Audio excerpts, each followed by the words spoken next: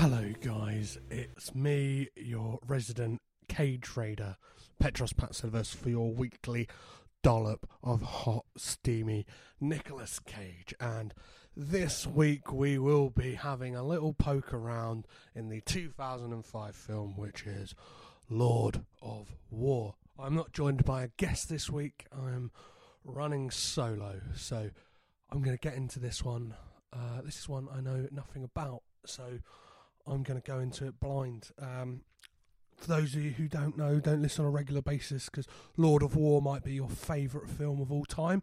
I just go into them blind, so I don't know any film scores or don't even know the length of the film. This could be a 3-hour epic, and I would have no knowledge of what the fuck is going on until it's done. I sometimes check the time, I'm going to admit, whilst I'm watching the film, just because I'm like, oh, I really need a wee, and let's see how long is left. But as always, I just want to say up front, could you please rate, review and subscribe on Apple Podcasts? That would be great. All of your reviews and that will probably help. I think, I don't know if you have to like slide Apple a load of money to actually get featured on their like homepage or anything like that. I don't know, and I'm not that cynical, neither do I care. I'm kind of doing this whole thing just for a lark. So, what else there to talk about? Contacting me. Yeah, you want to contact me? That's fine. Yeah, that would be lovely. You can email, which is cagedinpod@gmail.com. There's a contact page on the website, which is cagedinpodcast.com. There's also social medias, so all of those are at Caged In Pod, and that's Facebook, Twitter, and Instagram. So yeah, looking forward to hearing from you guys, or not in some cases. And one last thing before we take this nice little ride into Lord of War, and that is the Anagram Hunter. Each week at Thomas_W_Hunter provides us with an anagram of the title of the film I am about to watch, and I try and decipher if that anagram may give us any clues to what we are expected to see in the coming film. And for Lord of War this week we have got Afro World, which to me, I'm guessing from the DVD menu of just loads and loads and loads of bullets, that might not necessarily be the case. I could be pleasantly surprised, and this could be some kind of weird blaxploitation movie with Nicolas Cage at the forefront, or Afro World could possibly be either one of other two things, and that is the upcoming title for the Because I Got High singer Afroman's new album, in which he returns to form with shit hip-hop pop music about smoking marijuana, and 12-year-old boys like myself at the time will fawn over and go, bloody hell, he's so subversive, I've got to buy the single and I've got to buy the album, and I've got to order the follow-up album in HMV on an American import and pay like £18 for it to be absolutely fucking garbage, or could possibly be the subtitle to the Eddie Griffin film Undercover Brother, Afro World. So there's only one way to find out what the fuck that could possibly mean for this film, and that is to get raging with Cage. Feels like I've been awake for days, watching films starring Nicolas Cage. Could be shit or it could be fun. Valley Girl, Face Off, An Army of One, Deadfall Cornell, Lord of War, The Wicker Man, Trespass, and so many more. Know how it starts, I don't know how it ends. The first 10 are solo, then it's me and some friends. No distractions, no expectations. Over the weeks, hear my frustrations. I guess the podcast is about to begin. I'm your host, Petros Patsilivas, and I'm caged in. So, I have watched Lord of War, and I kind of feel disappointed that this one isn't fantastic. At the same time, it isn't a complete piece of shit, because those tend to be the more fun episodes. But this film is enjoyable nonetheless. It's a cat and mouse story of the rise of an arms dealer by the name of Yuri Orlov, played by Nicolas Cage, of course, because that is what we are here to talk about, the career of the man himself. It was directed by Andrew Niccol, also written by who had written The Truman Show back in 1999, which gave him the nomination for Best Original Screenplay. I feel like it's a fitting thing to say, considering we are all here in the hubbub of awards season at the moment. But we're not going to talk about that because another year has gone past and Nicolas Cage has been snubbed, like he always is, apart from 1996, when they did a glorious thing by crowning him Best Actor. But it's time to get into what the fuck happens in Lord of War.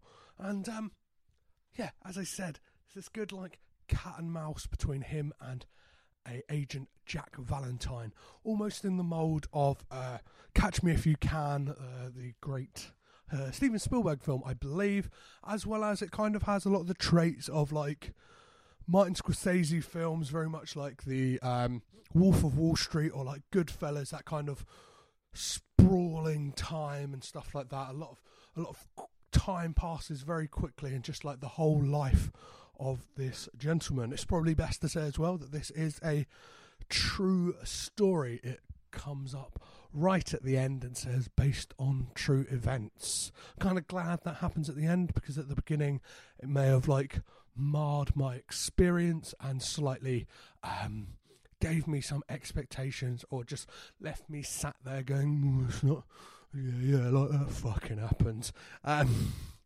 As well as another film it reminded me of was Blow, starring Johnny Depp, a fantastic film. It's, I imagine that those types of true stories can very easily fall into the same formulaic pattern and mould, but this film obviously follows the exploits of an arms dealer. So it opens on a sea of bullets on the floor, and the camera pans up to who I can only imagine is Nicolas Cage, and he's standing there with a briefcase amongst all these bullets, and delivers a monologue down the barrel of the camera, straight to the audience, kind of saying some COD philosophy stuff about being an arms dealer and about the story you are about to witness.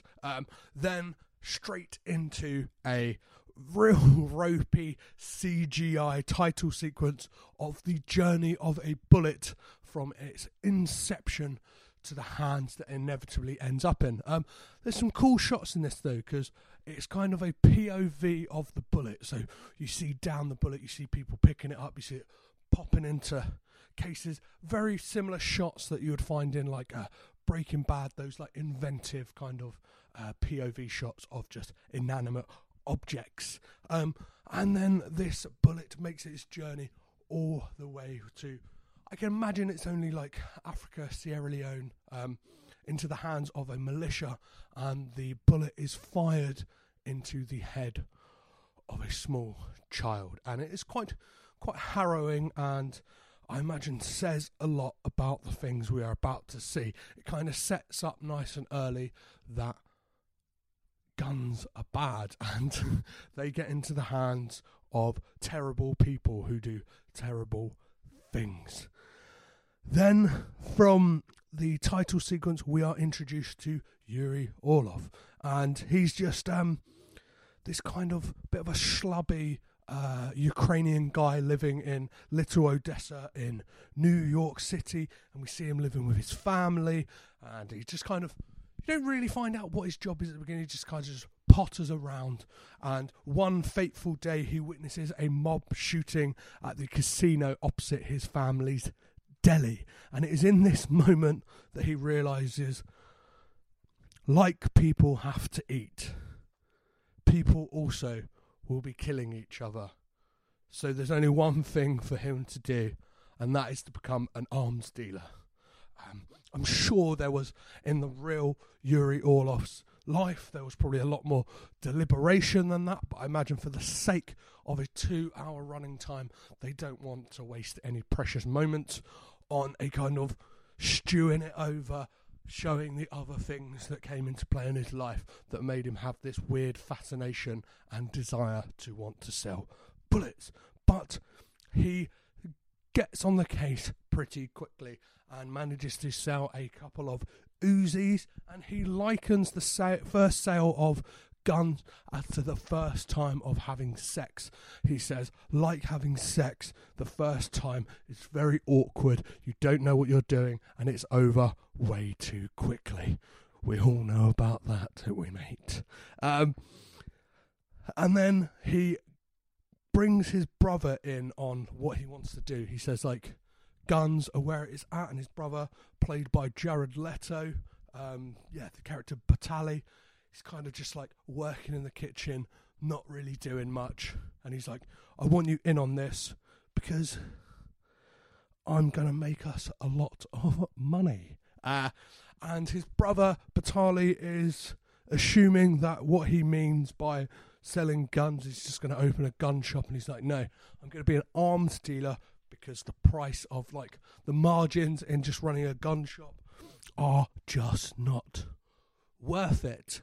Then we cut to the Berlin Arms Fair 1983, and Yuri has a run-in with a Mr. Weiss, who is a big-time arms dealer, but he very quickly schools Yuri in that he has political leanings in who he sells guns to. It's not just about money for him, it's about kind of keeping wars going and finding the sides to, like, what he politically believes in, who he's going to give the guns to, and snubs Yuri very quickly, and he's like, hey, you're very much an amateur, like, get out of here. And Weiss gives him a bit of information when he says about his political leaning. He says, bullets change governments quicker than votes do. And this sits with Yuri for a very long time. Then it's kind of barrels through the years, barrels through the 80s. We got a scene in 1984, and he's selling guns by the kilo in the Lebanon. Kind of, the militias had run. Like, he lets you know that when wars are over, it's too expensive for them to just take all their guns back, so they just leave them there. So he just goes in, collects them all up, and then sells them on to people by the kilo. Like Yuri Orlov, I had to take a break from doing what I'm doing and recording this podcast and live an exciting, vigorous life out there in the real world, guys. So I'm recording from here on a separate day. So if it sounds disjointed or my mood sounds slightly different, then that is the reason. And where were we? Lebanon, 1984. Once they had sold the guns at, like, by the kilo, they then see a horrific sight and nearly get shot in the crossfire as children are lined up against a wall and shot dead. Batali has, like, a moment where he wants to get involved and stop the proceedings, whereas Yuri is like, it's not our problem, let's just let them get on with what they are doing. And you see in this moment that Batali has a conscience, whereas Yuri's is slipping and fading away as he just gets deeper and deeper into this world of guns and money. He then goes on to explain via voiceover that by the mid-80s, 8 of the top 10 war zones had his guns. His business was booming. And then we cut to 1989, and again via voiceover we kind of see him going about his work, and he has this, like, lock up in like a dockyard in the middle of New York, and he has like multiple identities and explains that there are different levels of legal and they are color coded. So white is legal, black is illegal, and then there is grey, which is the area in which Yuri operates, and that is like somewhere in between, obviously, and that is where he kind of does his bidding and business. And that, like, he explains his process of how he uses code names for stuff. So Angel King relates to an AK-47. And then we see him aboard a boat that is being tracked by agents, and the lead agent on this operation is Jack Valentine, played by the ever great Ethan Hawke, who I am a massive fan of. I would probably do a season on Ethan Hawke, but it would probably be a bloody delight for me, so that wouldn't be as much of a punishment as Nicolas Cage. Whilst like they're being chased down by Jack Valentine and his men, they change the name of the boat, and he explains via voiceover again, like, how he gets away with all of these operations. So like changing the name, making sure that in the containers they has the guns hidden by having a lot of the time like rotting rotting potatoes, tomato, all of that. And when they open the freight container, a load of potatoes roll out, and it's just as they walk away, we see that the potatoes roll out of the way and see a case marked M16. This time, Yuri Orlov has got out of the deep water. Then Colombia, we see him doing a deal, and he explains he has 2 rules. Second rule, always get paid. And this deal goes south pretty quickly and results in Yuri being shot, coming to reveal his first rule: don't get shot by your own gun.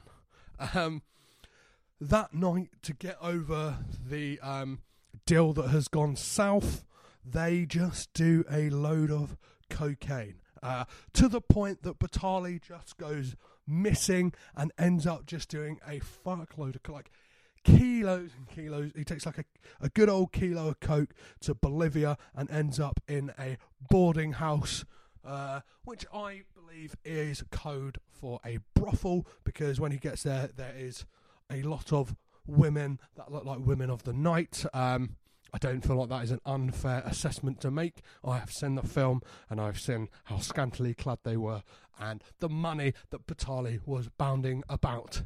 And Batali has lost the fucking plot. He has he has made a like topographical map of the Ukraine out of cocaine and intends to snort the bloody lot. And Yuri is like, I'm getting you the fuck out of here.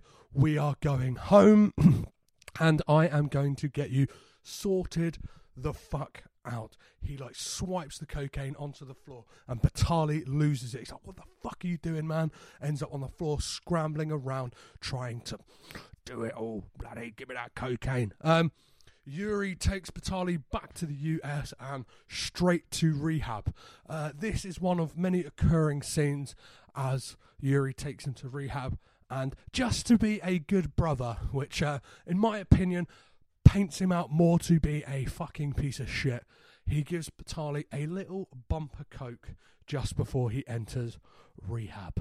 Yuri then comes up with a plan to facilitate events to meet the love of his life, a model called Ava, who he just has, since a young child, she grew up near him, and he has had this weird infatuation.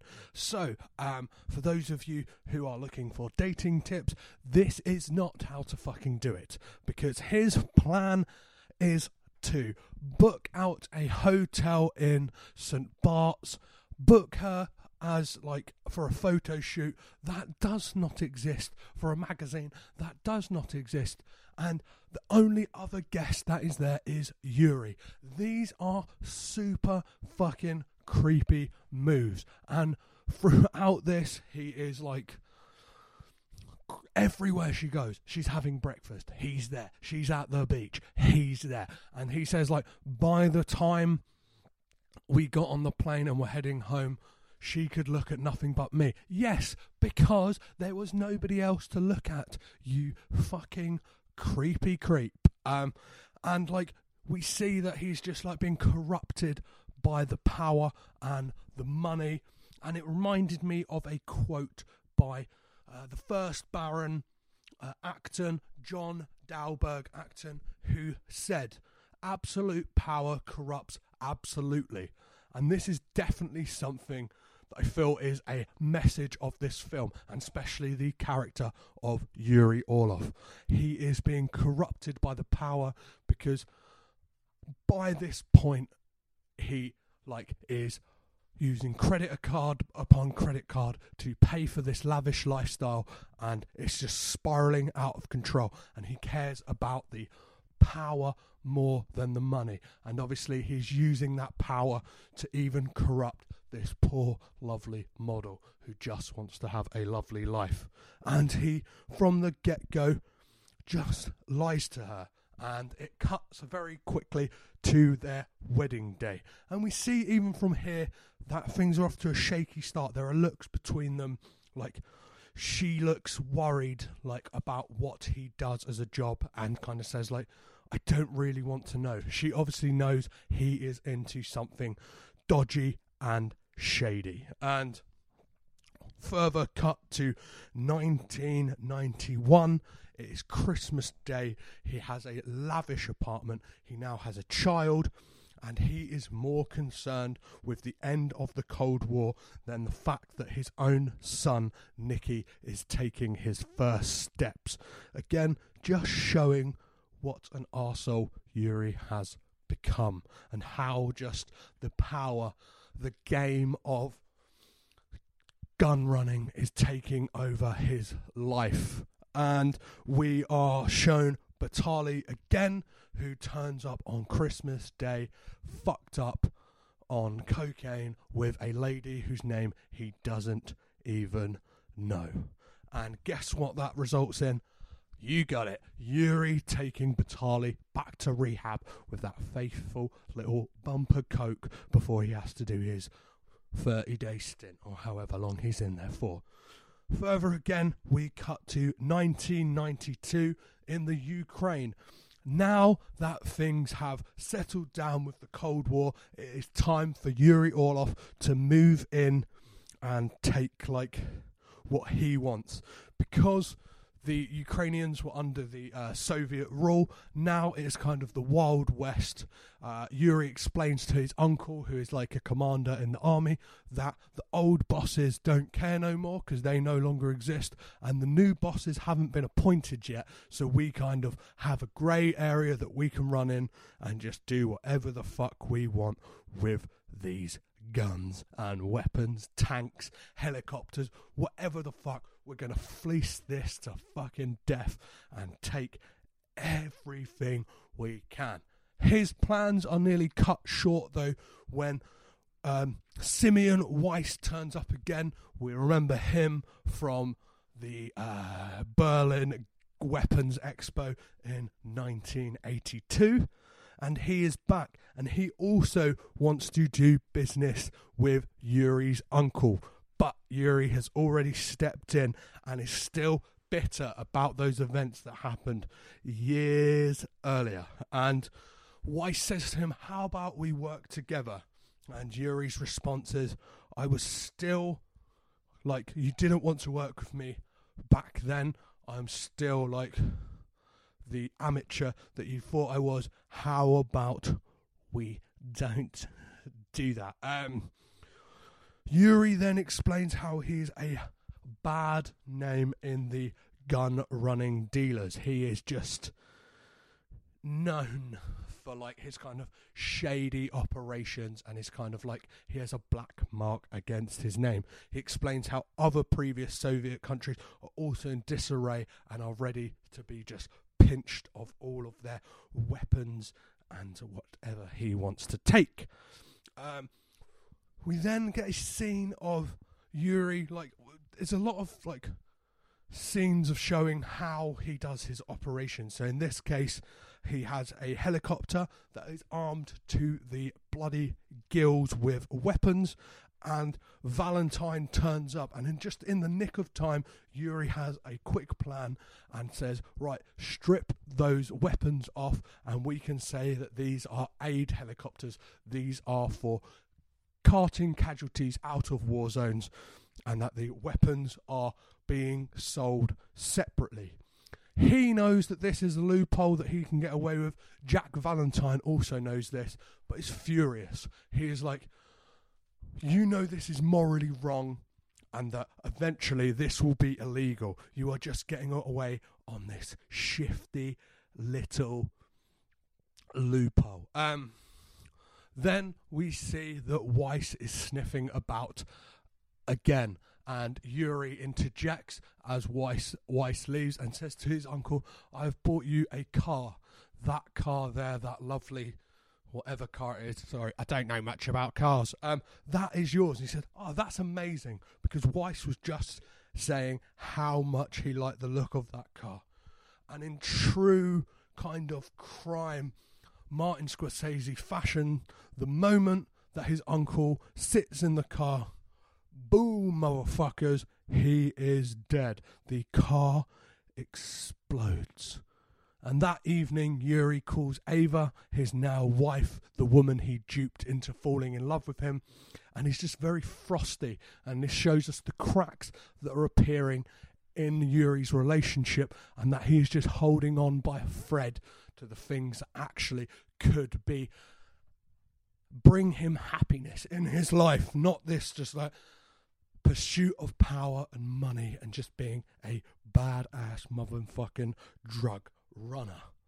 Then we flash forward to 1995, and the country we are now in is Liberia, and he is there to make money selling guns there, and he says this is where he makes the most of his money. He said Africa is the biggest place. He does not care about which side he sells to. He has no political leaning. He just wants that cold hard cash, and the person he is going to be selling guns to is Andre Baptiste, and he is met by his roguish son, who is almost akin to almost like a Tupac Shakur West Side gang banging motherfucker, gold AK-47 in hand, just firing it at will upon the streets of this Liberian village, just pumping it into the air at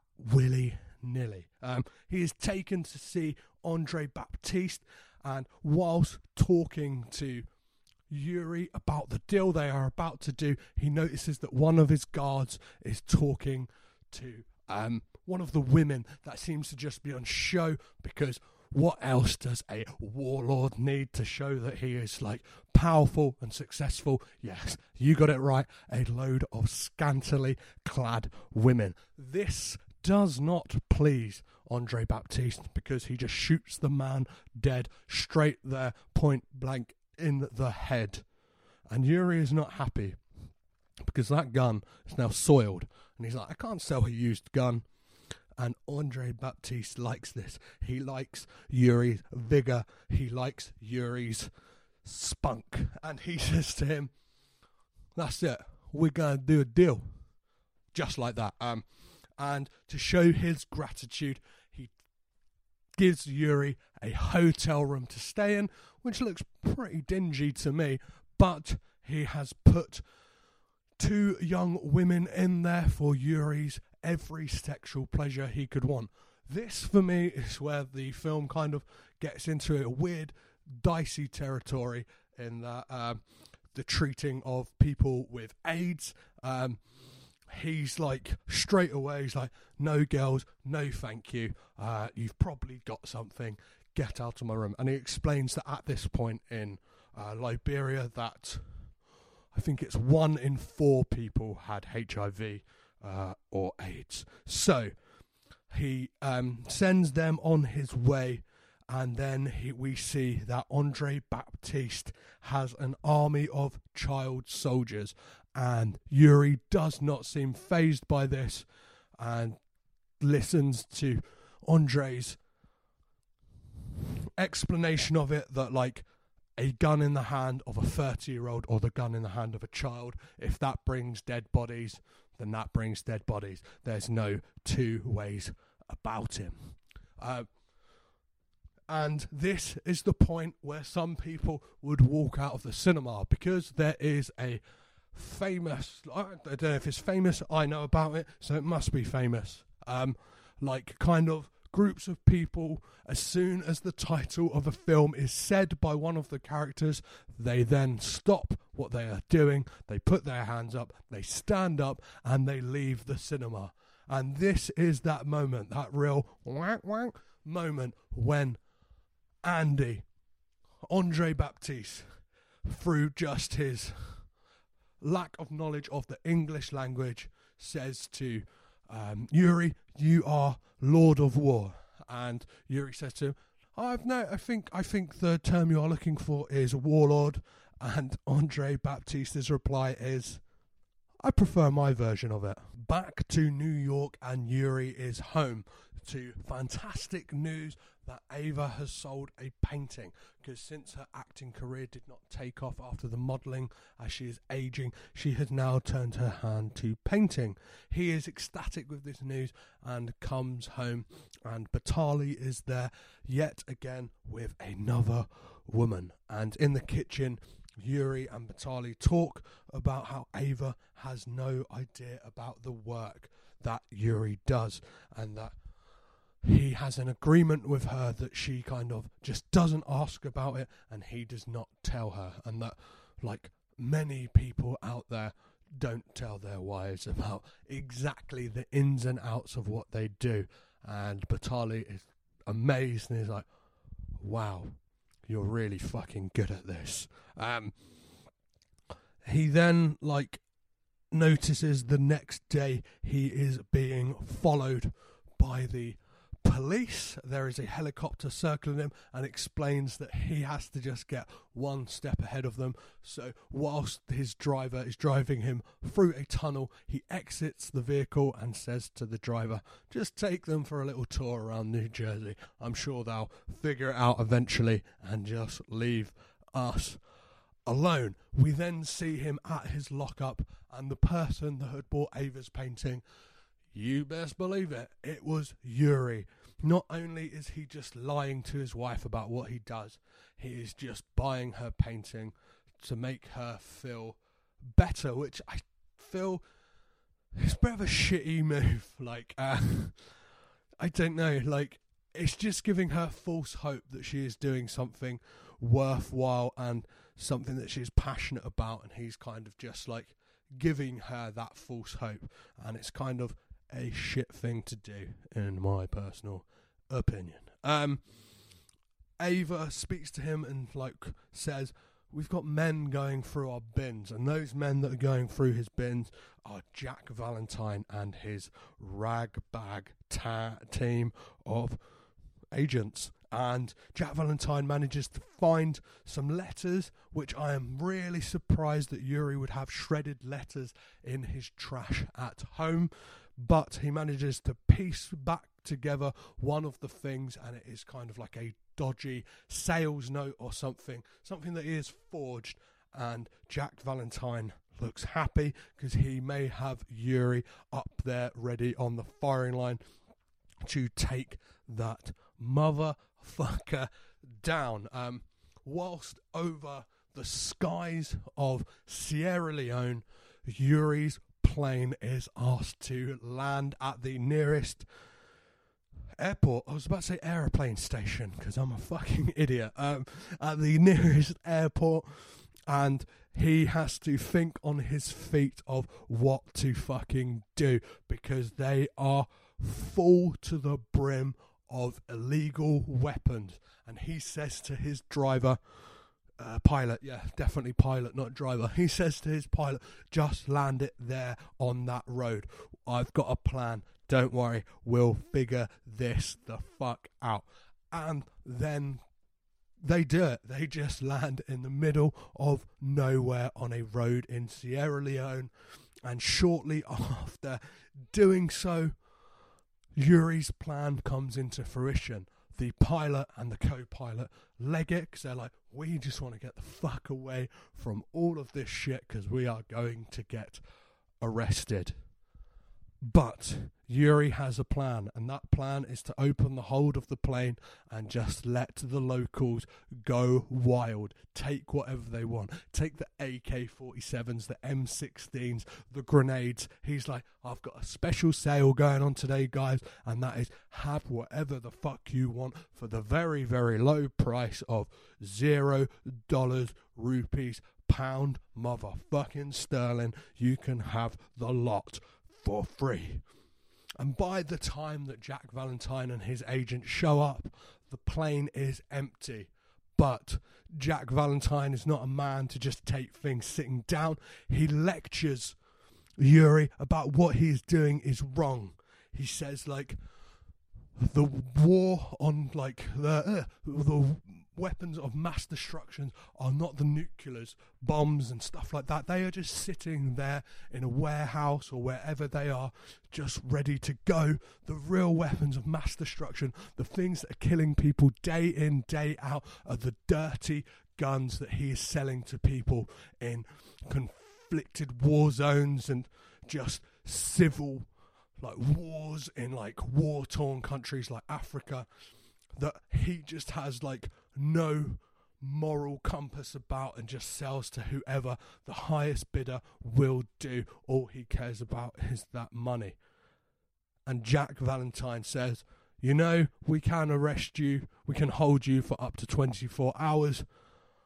I may not have anything on you, but because it is my right, and because in this 24 hours, this means that you can't sell another gun and a child's life, an innocent woman's life, an innocent man's life may be saved if you're just here, handcuffed, sat on a box, then I'm willing to do that.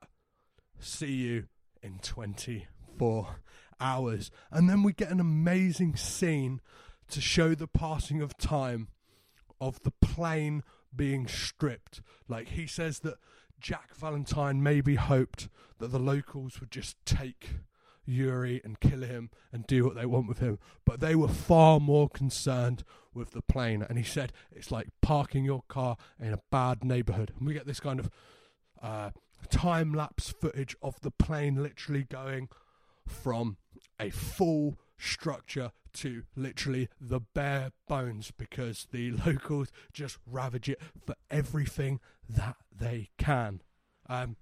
Yuri is then let free, unhandcuffed, and arrives at Andre's. Weiss is there as an offering for Yuri to kill because he had killed his uncle. Andre is taunting Yuri and saying, like, do this or I will help you do this, and takes his hand and puts it over his on the gun and says, like, all you have to do at any moment if you don't want me to kill him is just say no. But Yuri doesn't and lets Andre pull the trigger, and Weiss is shot straight in the motherfucking head, straight between the eyes. Later that night in a bar, Yuri is given a drug that the locals are using, which they call Brown Brown, which is a mixture of cocaine and gunpowder.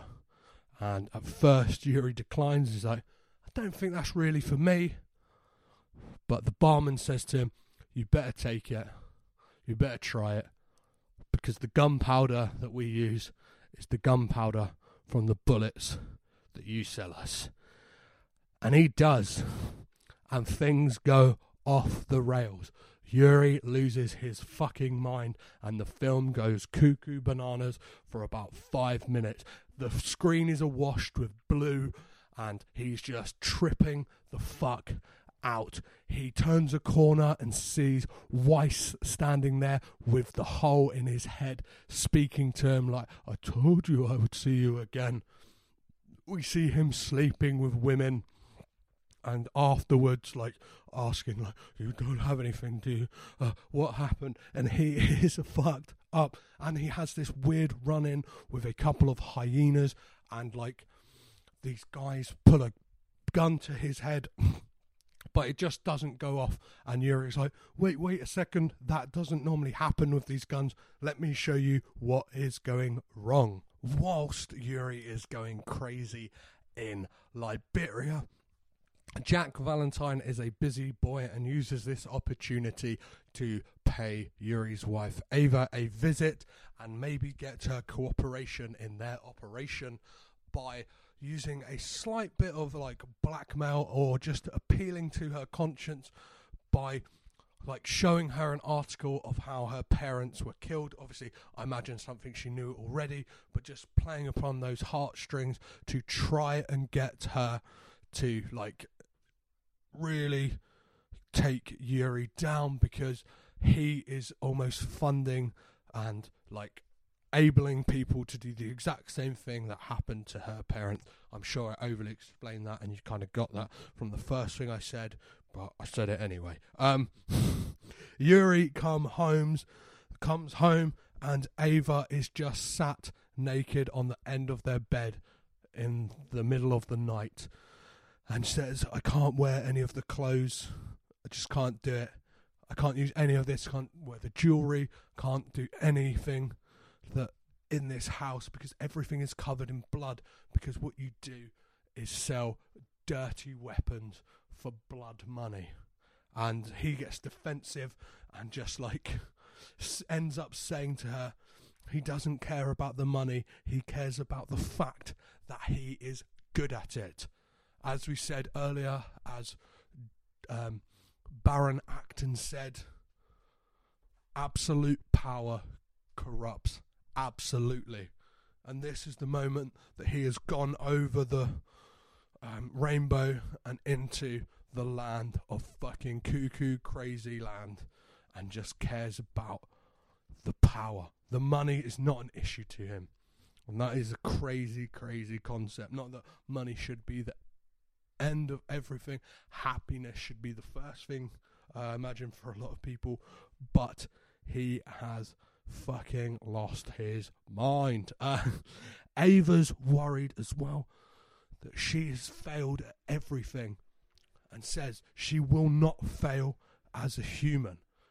And this scares Yuri enough to make him go straight. For 6 months, he just gets a job selling timber and other things. Doesn't really go into it that much. Imagine that's not what this film would be. That would be a pretty boring film. It's about a lumber salesman. And Jack Valentine is listening into his calls and just can't believe it that Yuri has turned the leaf and is doing legitimate business. He does this for 6 months until one day, Andre Baptiste, Jr. and Sr. arrive on his doorstep and tell him, we need more guns, and present him with a diamond, which just pulls Yuri back into the seedy underbelly from which he had tried to turn his back just to find some normalcy and to make his wife and child happy. But this job just can't be passed up in Yuri's eyes. Yuri is then ready for the deal and is making his way out and lies straight to Ava's face. And she says to him, he asks her, apologise, do you trust me? And she looks him dead in the eye and says, yes. And the voiceover kicks in, says, I knew in that moment she did exactly what I do to every government official and border agent I've ever done in my career. I looked them dead in the eye and lied through my back teeth. I guess she had learnt from the best. Ava follows Yuri to a shipping container and finds that in it is what the government would call a catalogue of chaos. And amongst that stuff is the painting that he had bought off of her. And when she sees this, we see a real look in her eyes that this is the ultimate betrayal. Yuri goes to visit Batali, who is now on the straight and narrow. He's finally kicked the drugs. He is happy. He is back working at his parents' diner as the cook and has got himself a girlfriend. And Yuri manages to bribe him into coming in on the deal because he says, brothers in arms. And he's playing upon the family loyalty and manages to pull Batali out to this fateful deal in Liberia. Andre, upon arrival, tells him that the deal for the weapons is not with them, but he has to go down to Sierra Leone. He's not happy with this, neither is Batali, because they were duped. And during the deal, Batali tries to get Yuri to call off the deal because he sees that in the neighbouring village just over the hill from where they're doing this deal, that people are already being killed, and he tries to pull upon Yuri's heartstrings and says to him, the child that was killed was no older than your son, Nicky. Please don't go through with this. And he quotes back to him, brothers in arms. Batali manages to be talked out of it by Yuri and takes matters into his own hands. Whilst Yuri sat at the table trying to strike up the final arrangements of the deal, Batali grabs one of the grenades and whilst doing so is questioned by Andre Baptiste Jr., who he stoves his head in with a rock or brick, I cannot remember for the life of me, and then throws the grenade into one of the trucks full of weapons and proceeds to do with the next one. But obviously this has alerted the guards of the Sierra Leone warlord, who shoot him down, and just as he is taking his final breaths, he's trying to throw the grenade, and Yuri goes up to him, picks up the grenade, puts the pin back in, sits down back at the table and finishes the deal for half of the money that was agreed, because only half of the weapons survived. We see that Yuri is a fucking piece of shit. He manages to get the body sent back to the USA and ask for all the bullets to be removed from Batali's body because he doesn't want a bullet behind his own brother's chest to be the way that his tower of cards comes stumbling down. And upon his arrival, the ATF are there. So, ATF, for those of you who don't know, I didn't know, is the Agency of Alcohol, Tobacco and Firearms. And Yuri says, I guess it's not about the alcohol or tobacco I've got. And he is taken in, questioned, because the thing that had made his tower of cards come stumbling down was that behind Batali's ribcage was a single stray bullet from a gun that makes its way back through paperwork to Yuri Orlov. And he receives a call from his parents who say to him, we lost 2 sons today, showing that all of this, not only has he lost his wife, his son, his brother, but his family. He is out there on his own. He has well and truly fucked this up. Valentine comes in and is reading him the riot act. He says to him, this is it. We finally got you. We're gonna fucking get you down for this. And Yuri is cocky as fuck and tells Jack how it really is. He says that in a moment someone is going to knock on the door, speak to you. You're not going to be very happy. You're not going to be, like, glad about it. You may even say, I'm going to fucking quit. But they're going to say to you, let this man go. And let this man go, and he will not be prosecuted. He is fine, because the blood is on the hands of the US as well. It is not just him who deals in these weapons, that the US government themselves are one of the biggest proponents of selling guns to countries, warlords, whoever out there. And just as Yuri says to Jack Valentine, the events then take out just as he said. He is released from custody and is straight back to running guns. And then we are brought right back to that scene that we saw at the beginning of Yuri stood amongst tons of bullets on the floor, him standing there, briefcase in hand, and the voiceover says, "Secret of life, never go into war, especially with yourself." And then we get a kind of like post-credit scroll. Well, not post-credits, we get like a kind of like, all of this was based on a true story, along with the statistics of that the US, the UK, France, and a couple of other countries are some of the biggest in selling arms around the world. That our hands are not clean. The government's hands are not clean. As much as you may disagree with the acts of Yuri Orlov, that he is just a cog in this filthy, disgusting war machine. Was it good? Was it bad? Lord of War. My opinion on this film, it is a good, like, crime thriller. I like the cat and mouse element of it. As I quoted at the beginning of this, Catch Me If You Can. One thing that this film did make me think is made me think of Goodfellas or like Casino, and as I said, Catch Me If You Can, and part of me was like, oh, kind of wish I was watching those films instead, because I feel a lot more invested in their characters. I found Yuri Orlov to just be a piece of shit from start to finish. I liked how Nicolas Cage portrayed him, though, because there were elements of pathos, and I don't know, you could see glimmers of someone just trying to do the right thing. And obviously I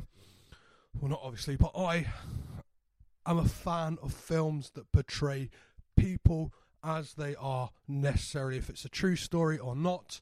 I just like to see people painted as neither good nor bad, just that is how they are. I'm a keen believer that good people can do bad things and bad people can do good things. A film I watched recently, I don't normally talk about other films apart from those starring Nicolas Cage, but was 3 Billboards Outside Ebbing, Missouri, a film which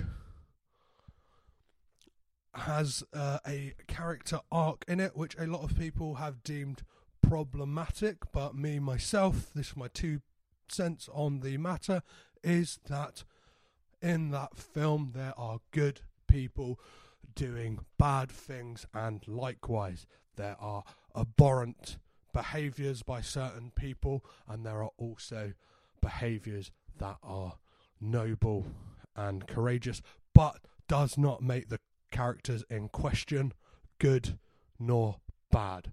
They are just like Yuri Orlov said about the legality of selling weapons.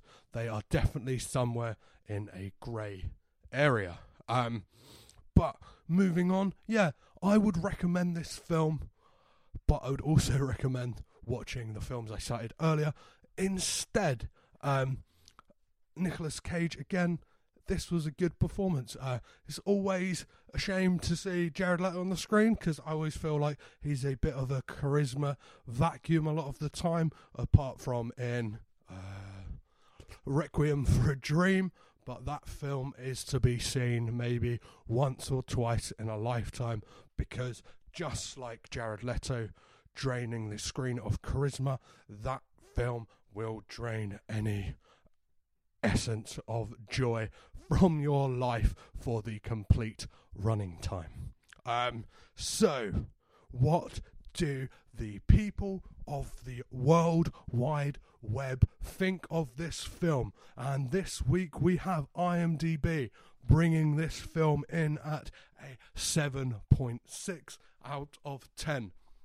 In the higher echelons of the films we have watched, we have had some real stinkers, but this one is sitting at a moderate 7.6. And Rotten Tomatoes, again, not erring on the side of the lower scores. This is a 61%, which in my eyes showing that this is an average enjoyable watch. Not the best, but certainly not the worst Nicolas Cage film. And the late great Roger Ebert gave this film 3.5 out of 4. So again, favouring on the upper side of the scores, but not the best. So, what do we have coming up next week? We have The Weatherman. I should be joined by a guest, but if that goes ahead, that goes ahead. And if it doesn't, it doesn't. It may just be me talking about the 2005 film, The Weatherman. So, as always, I have been Petros Patsilivas. I have been caged in. You have been rad. Bye.